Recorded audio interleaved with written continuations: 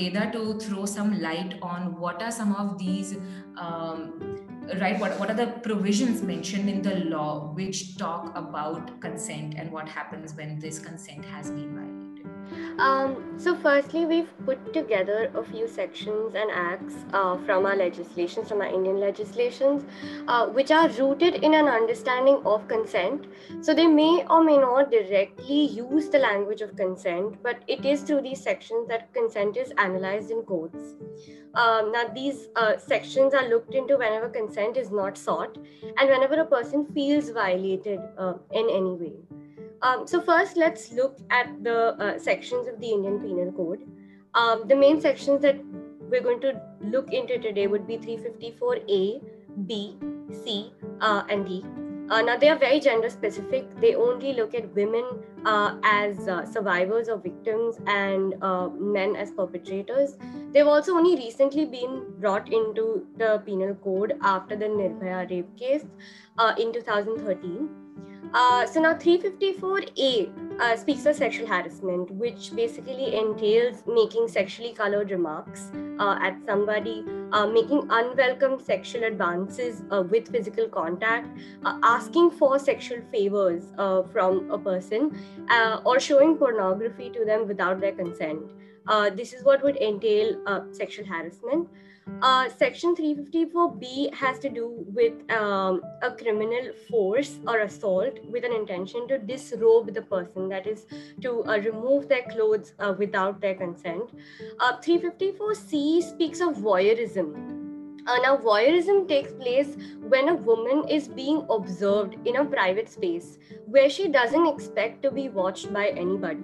So, when a person watches her secretly and also captures this visual and then disseminates it, that is when the offense of voyeurism takes place.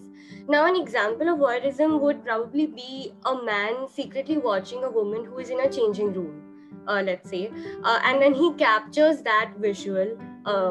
However possible by him, he records it, and then he releases these videos, say on any online platforms, right? So such an act would fall under voyeurism. 354D speaks of stalking, where you are following a woman, whether it's physically or over the internet even, or monitoring her movement in any way, despite her request to you to stop doing it. So she has made a request, and still, the opposite person is refusing to listen and to stop following her, whether it's online or physically. That is when the offensive stalking is made out. Now, both these sections are also usually clubbed with the IT Act because of the virtual nature in which they can be carried out. So the two sections from the IT Act which would be clubbed with these would be dissemination of obscene material and violation of privacy. So when we are talking also voyeurism, recording such a visual and disseminating it would count as obscene material and would also count as violation of her privacy. Another example that would include would be sending unsolicited pictures of your genitals that a lot of times women experience on social media platforms from men specifically. Another example would also be, just like Pankti spoke of, the boys' locker room incident, right, that happened last year. Now, the men who were involved in these incidents were charged with forgery. That to forgery with an intention to cause harm to reputation, because they morphed pictures. So it's a kind of forgery that they did with those pictures, and also, of course, dissemination of obscene material and also violation of privacy. The other two sections that I would like to talk about would be 354 and 509. Now, these two sections are a part of the Indian Penal Code, which basically talk of outraging the modesty of a woman. Again, they are very gender specific. They only look at women as a survivor or a victim, and they don't speak of these acts in the language of consent. They speak of these acts in the language of a man violating or outraging the modesty that every woman possesses within herself. Now, Section 354 covers more severe acts than Section 509, and they are both acts which are short of sexual penetration. So the sexual penetration laws come under the rape provisions and not under this. But I can give you examples of acts that would come under these sections. They would be touching someone inappropriately, or doing acts or making gestures in public that will make the woman uncomfortable, or even eve teasing her.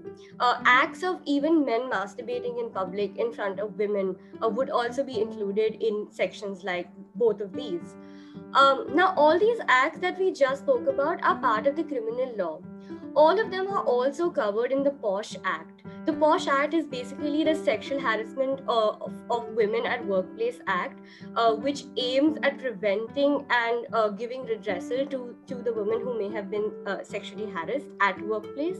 And these instances of sexual harassment are the ones which are done also in a professional capacity. So even if it does not happen at the workplace, but it is happening outside the workplace, then in professional capacity also, if they take place, they would come under this particular law.